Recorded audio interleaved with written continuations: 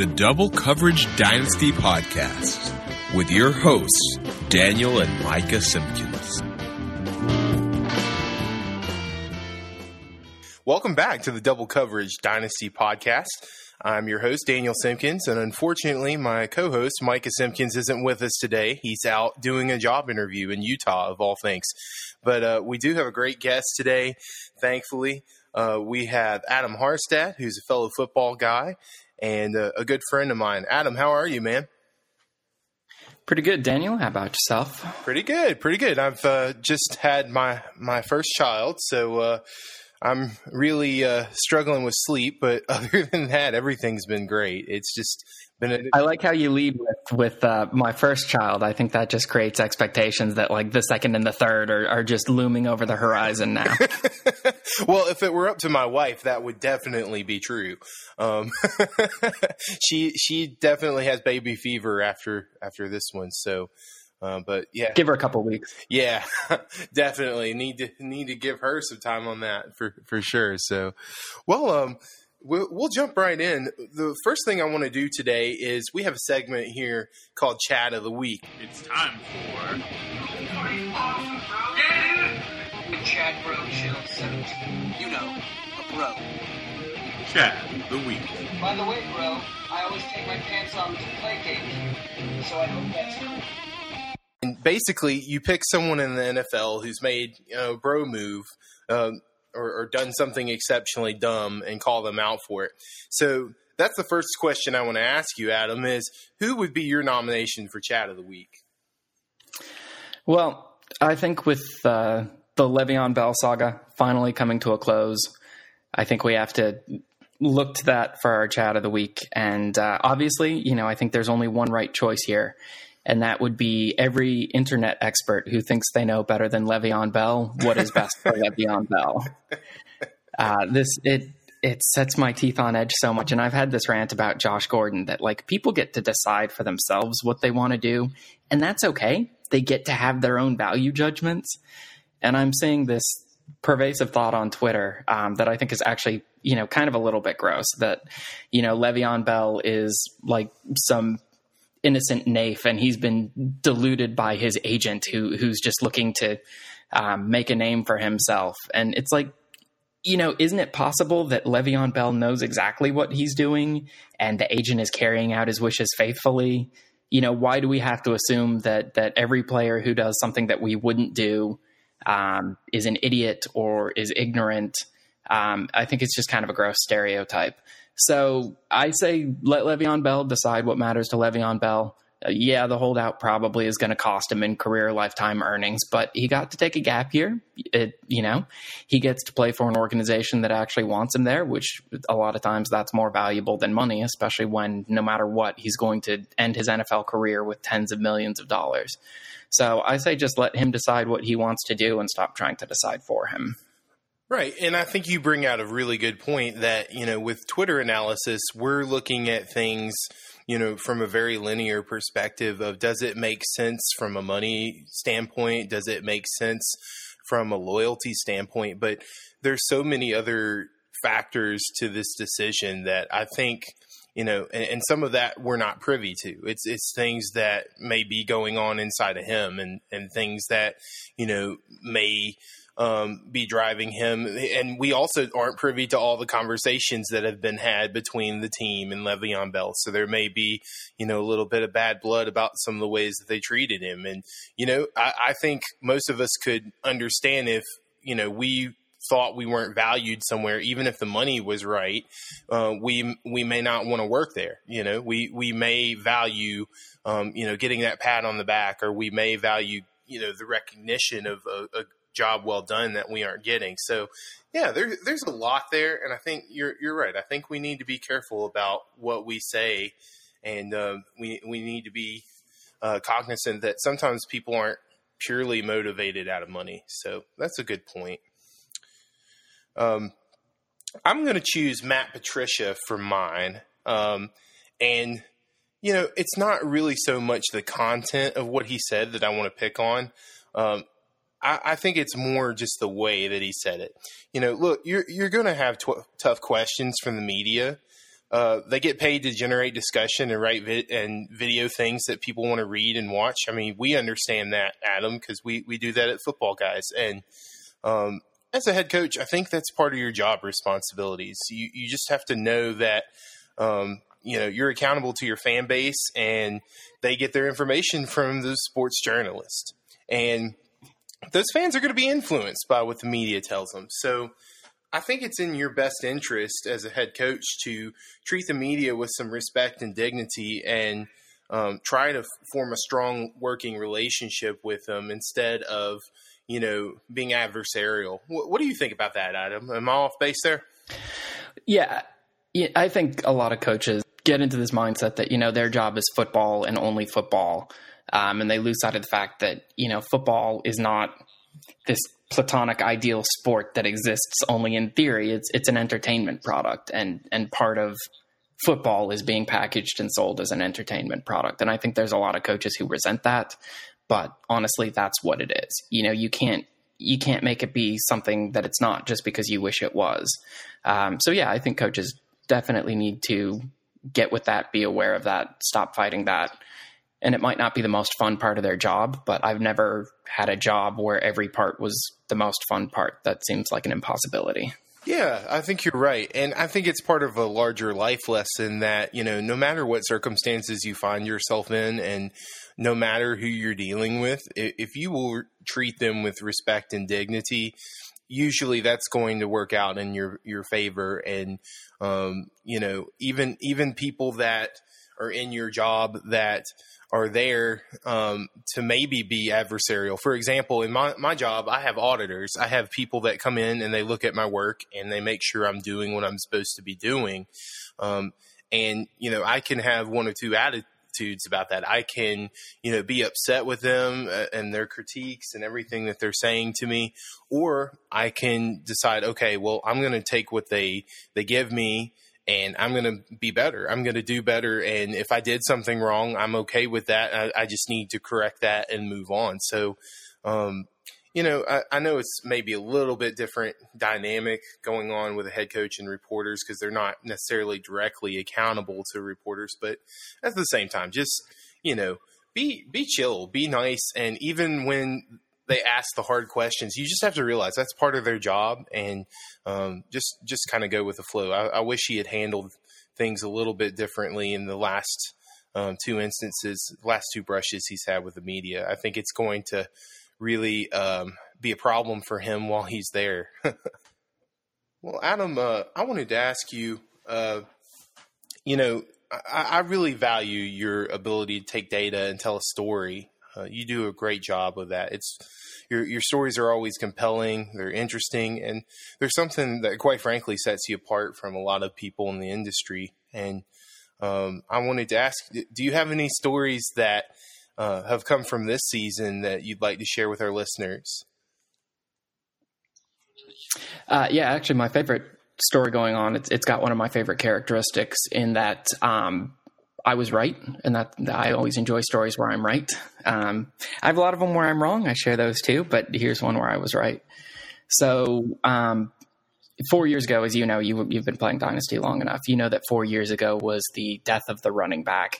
The only way to build teams was around wide receivers. Only chumps bought running backs. It was kind of this very militaristic mindset, and it bore out in startup ADP data. I think 4 years ago today, there was one running back in the top 12 of ADP. It was Le'Veon Bell.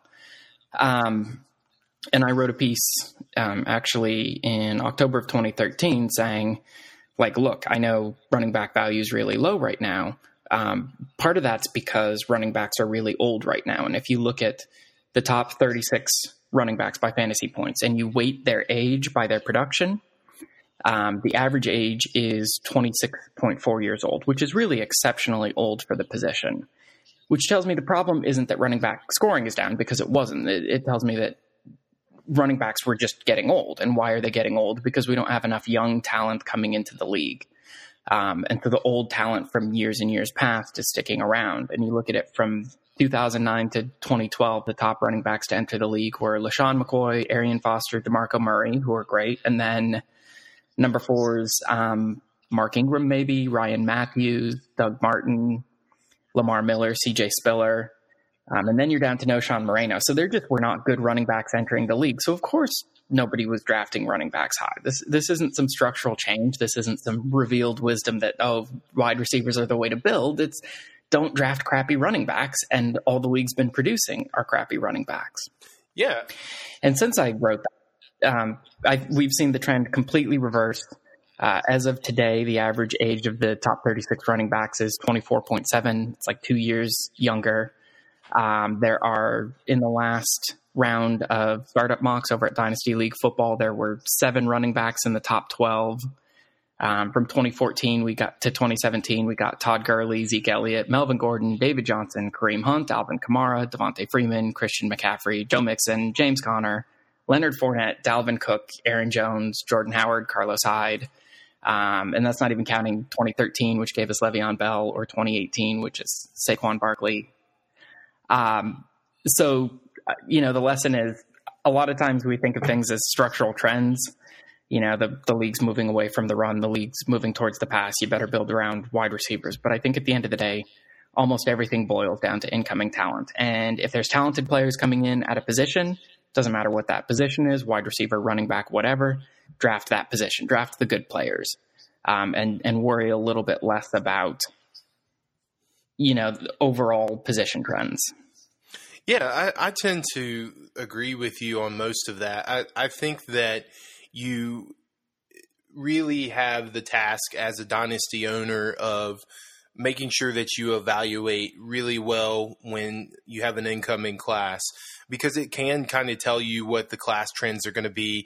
If you like to look ahead and do Devy or things like that, those are also helpful to some degree. I mean, things change a lot between, a Devy draft and, a dynasty rookie draft, but it does kind of give you a sense of maybe what an upcoming class might look like a little bit. And, you can project out, maybe 2 years, maybe 3 years, and kind of get a sense of what positions are going to be, stronger and what positions are going to be weaker.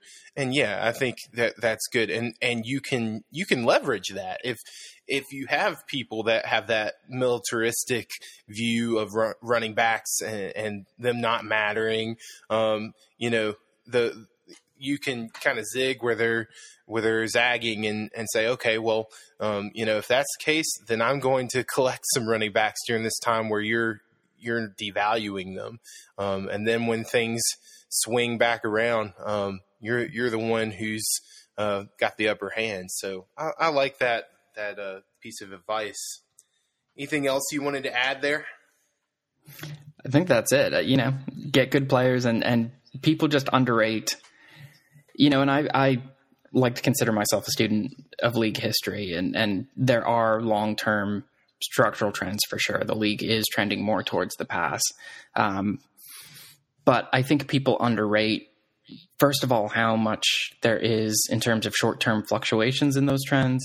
And second, what kind of things lead to those fluctuations? Because I don't think most people would think of incoming class strength from 2009 to 2012 as something that's driving this trend, when we're in reality, I think that's all of it. I think that explained 100% of the trend away from running backs.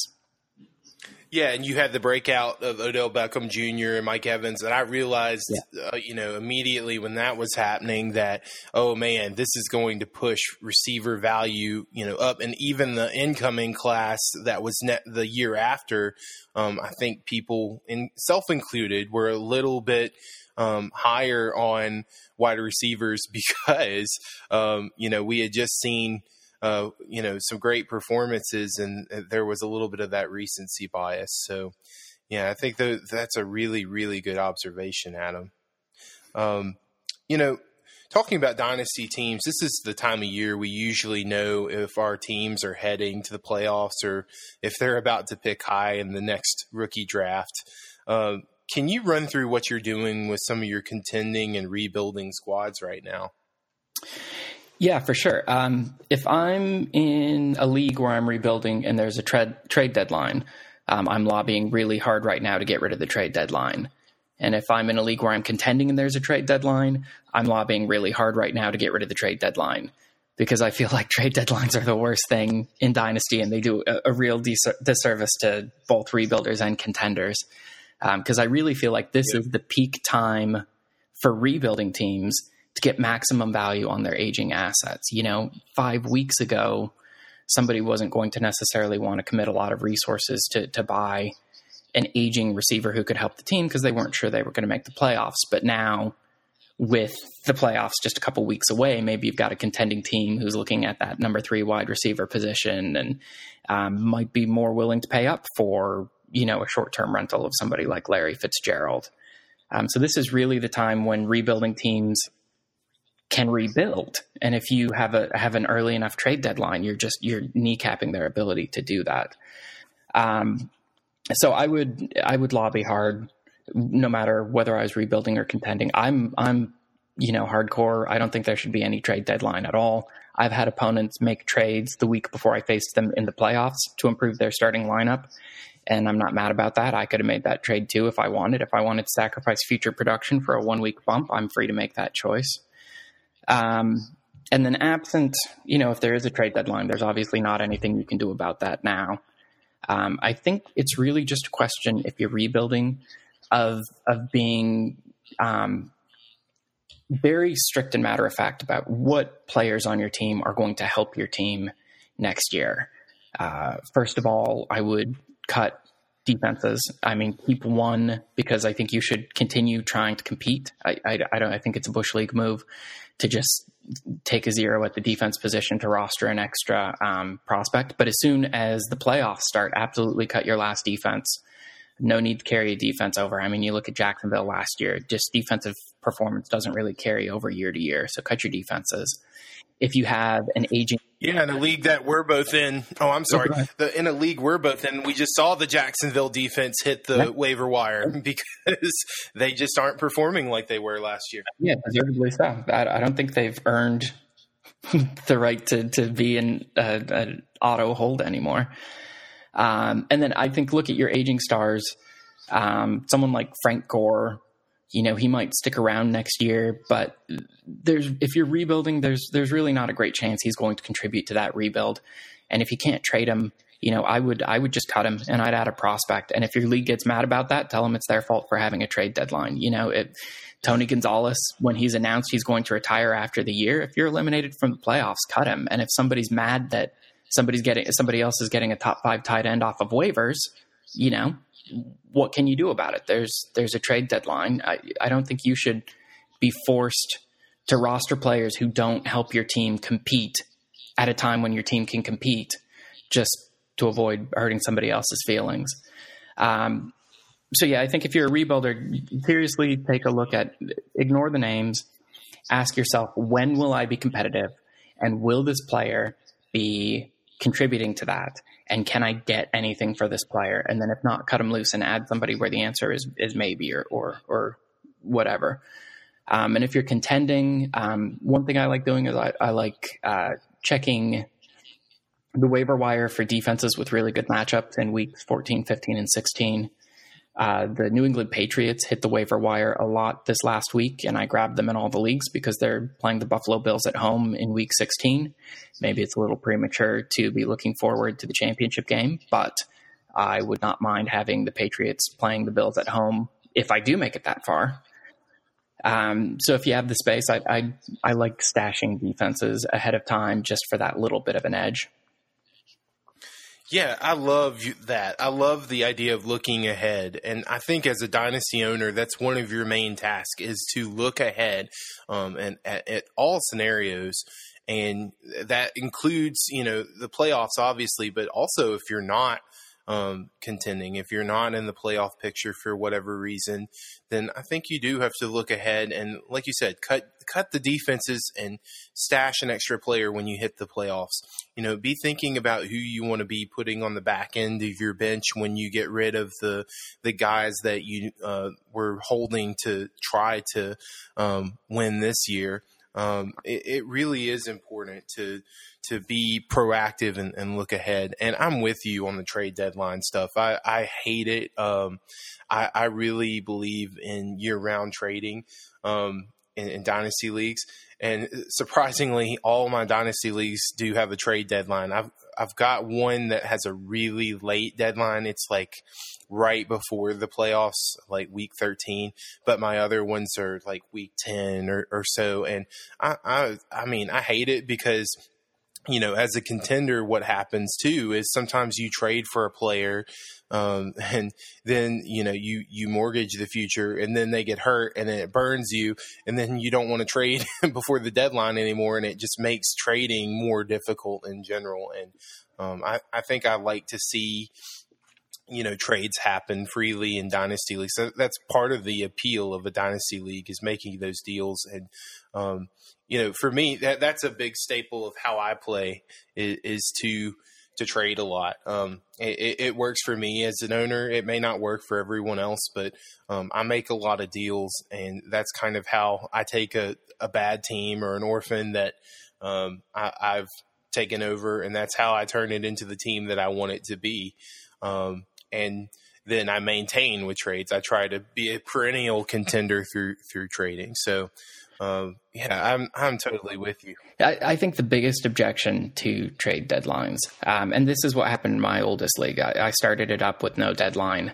And then, like I said, some guy made a trade the week before he played me, which I was completely fine with. And he said, you know, I think this is just gross that I'm allowed to trade in the playoffs. And I'm like, I've got no problem with it. I'm facing you. You know, you make your move, you shoot your shot. But then they put it to a vote, and everybody in the league wanted a trade deadline. And so I said, okay, fine, we'll do no trading during the playoffs. But, you know, other than that, right before they kick off, it's open. And then right after the playoffs are done, it's open. But I think the biggest criticism is that having trades that late in the season, or not having trades that late in the season, rewards teams that have built depth. And I think that's kind of a crock, because what are you trading? If you trade for starters to replace, what are you trading? You're trading away your depth.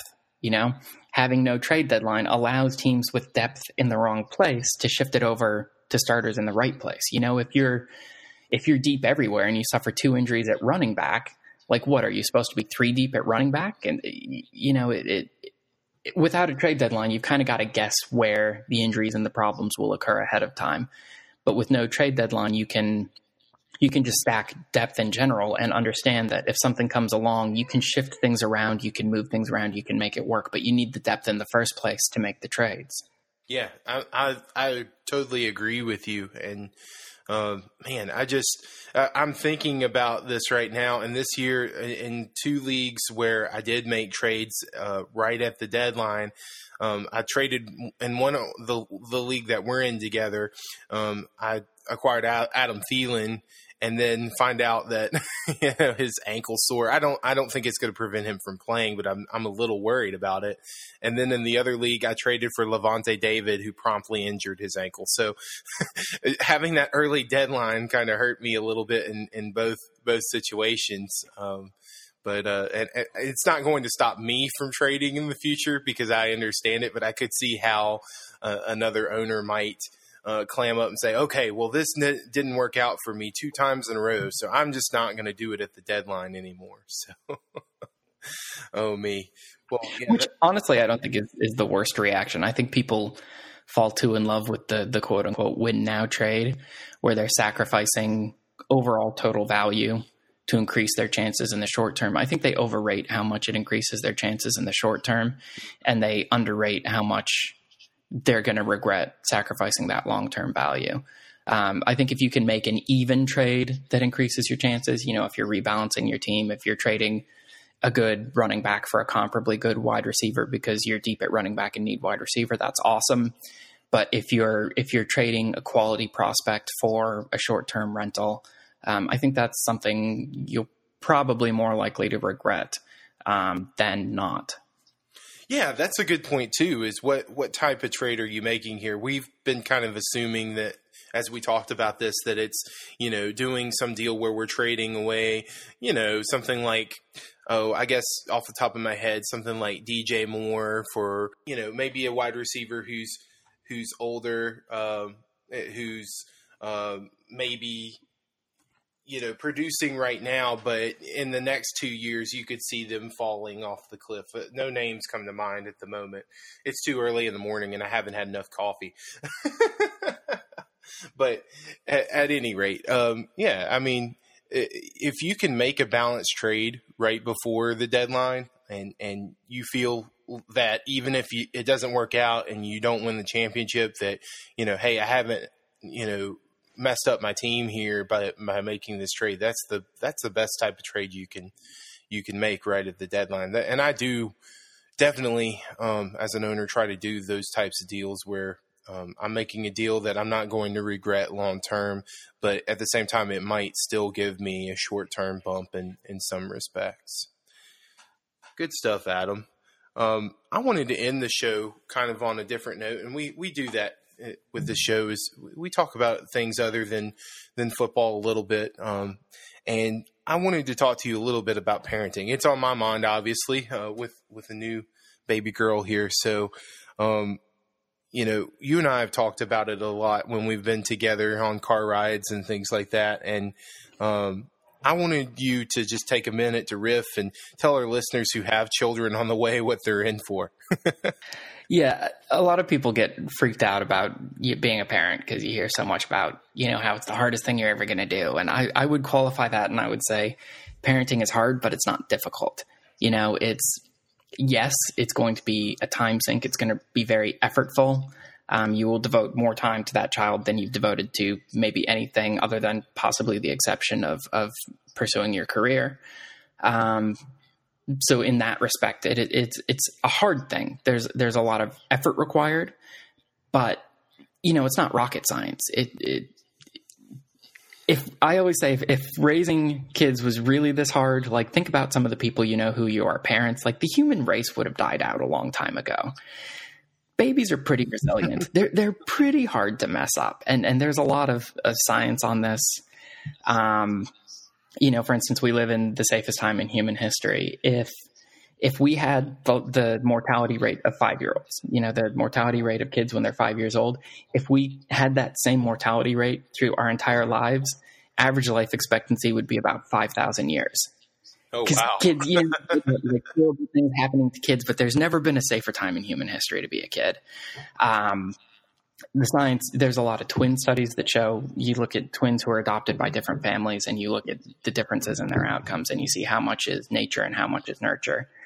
And they consistently find that there's a lot of things you can do to mess up a kid, but there are things like don't feed the kid or, abuse the kid or like lock the kid in the closet for weeks at a time. And so just don't do those things.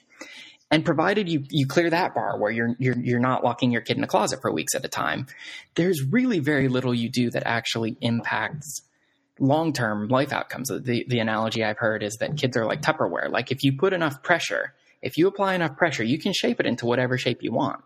But then as soon as you're done and you let go, they're just going to snap back into their original shape. And some people find that really disheartening that like you can't make your kid into whatever you want your kid to be. But I find it kind of freeing because then like, hey, I don't have to devote all this effort into making my kid whatever I want him to be because he's just going to be what he's going to be. It's not, my job is basically not to screw it up, not to kill him, which like I said, based on life expectancy that you're probably not. The biggest danger for kids is when they become teenagers and they start all this aggressive risk-taking behaviors and then they get behind a wheel of a car. But if you're just having a kid today, odds are we're going to have self-driving cars by the time they're 16, so you don't have to worry about that. Another big thing is trying to get your kid into the top prestigious schools like Harvard. But and Harvard, kids who go to Harvard definitely do have better life outcomes than kids who don't, but that's mostly selection bias. Studies have looked at the kids who just barely make it into Harvard and the kids who just barely miss the cutoff, and they find no difference in long-term life outcomes. Harvard's not improving your kid's chances any. You don't need to lose your mind trying to get them in there. Whatever school they're going to get into will be fine. Whatever path they choose to take, they'll be fine. So don't abuse them. Make sure you feed them regularly. Don't lock them in closets. And try and keep them alive to 18, and you've succeeded as a parent. And it's not, there's a lot of effort involved, but it's really not that difficult. And try and make their life happy. don't make their life miserable. Don't kill them. Don't let them make your life miserable. I like that advice. And I love what you said about kids being resilient. They really are. And part of that is neuroplasticity. You know, they have the ability to learn and to grow and to change, you know, at a rate that maybe older folks don't necessarily have. You know, older folks can change too. It's a slower process, and it's not as easy. But with kids, yeah, they are resilient creatures, and yeah, like you said, it takes a lot of intentional things to mess up a child. You have to really be trying. And so the anxiety that we sometimes have over parenting and taking care of kids, you know, it's really unnecessary. It's borrowing trouble and you know, making worry where maybe it doesn't need to be there. So I love that advice, Adam. And I'm definitely a new parent. I've got a lot to learn, and there are definitely some things that I think you're way ahead of me on, because you're a little bit further down the road in the parenting journey. But I think that's reassuring for me to hear that, you know, hey, as long as you're giving it your best effort and you're intentionally not trying to mess your kid up, there's little you can do that's going to actually mess them up. So. Which, you know, and sometimes that's not the most comforting thing. Your kid's going to be what your kid's going to be. Sometimes, you know, that you don't have a whole lot of control over that. You might not have chosen that direction for them, but that's kind of the fun of it too. You know, you don't get to decide what your kid is. You get to find out what your kid is. Yeah, it is a fun process to to see what they will become, and that's part of the journey too. Is just being excited for you know, the great things that they'll end up doing, and sometimes the not so great things that they'll in your opinion that they'll end up doing.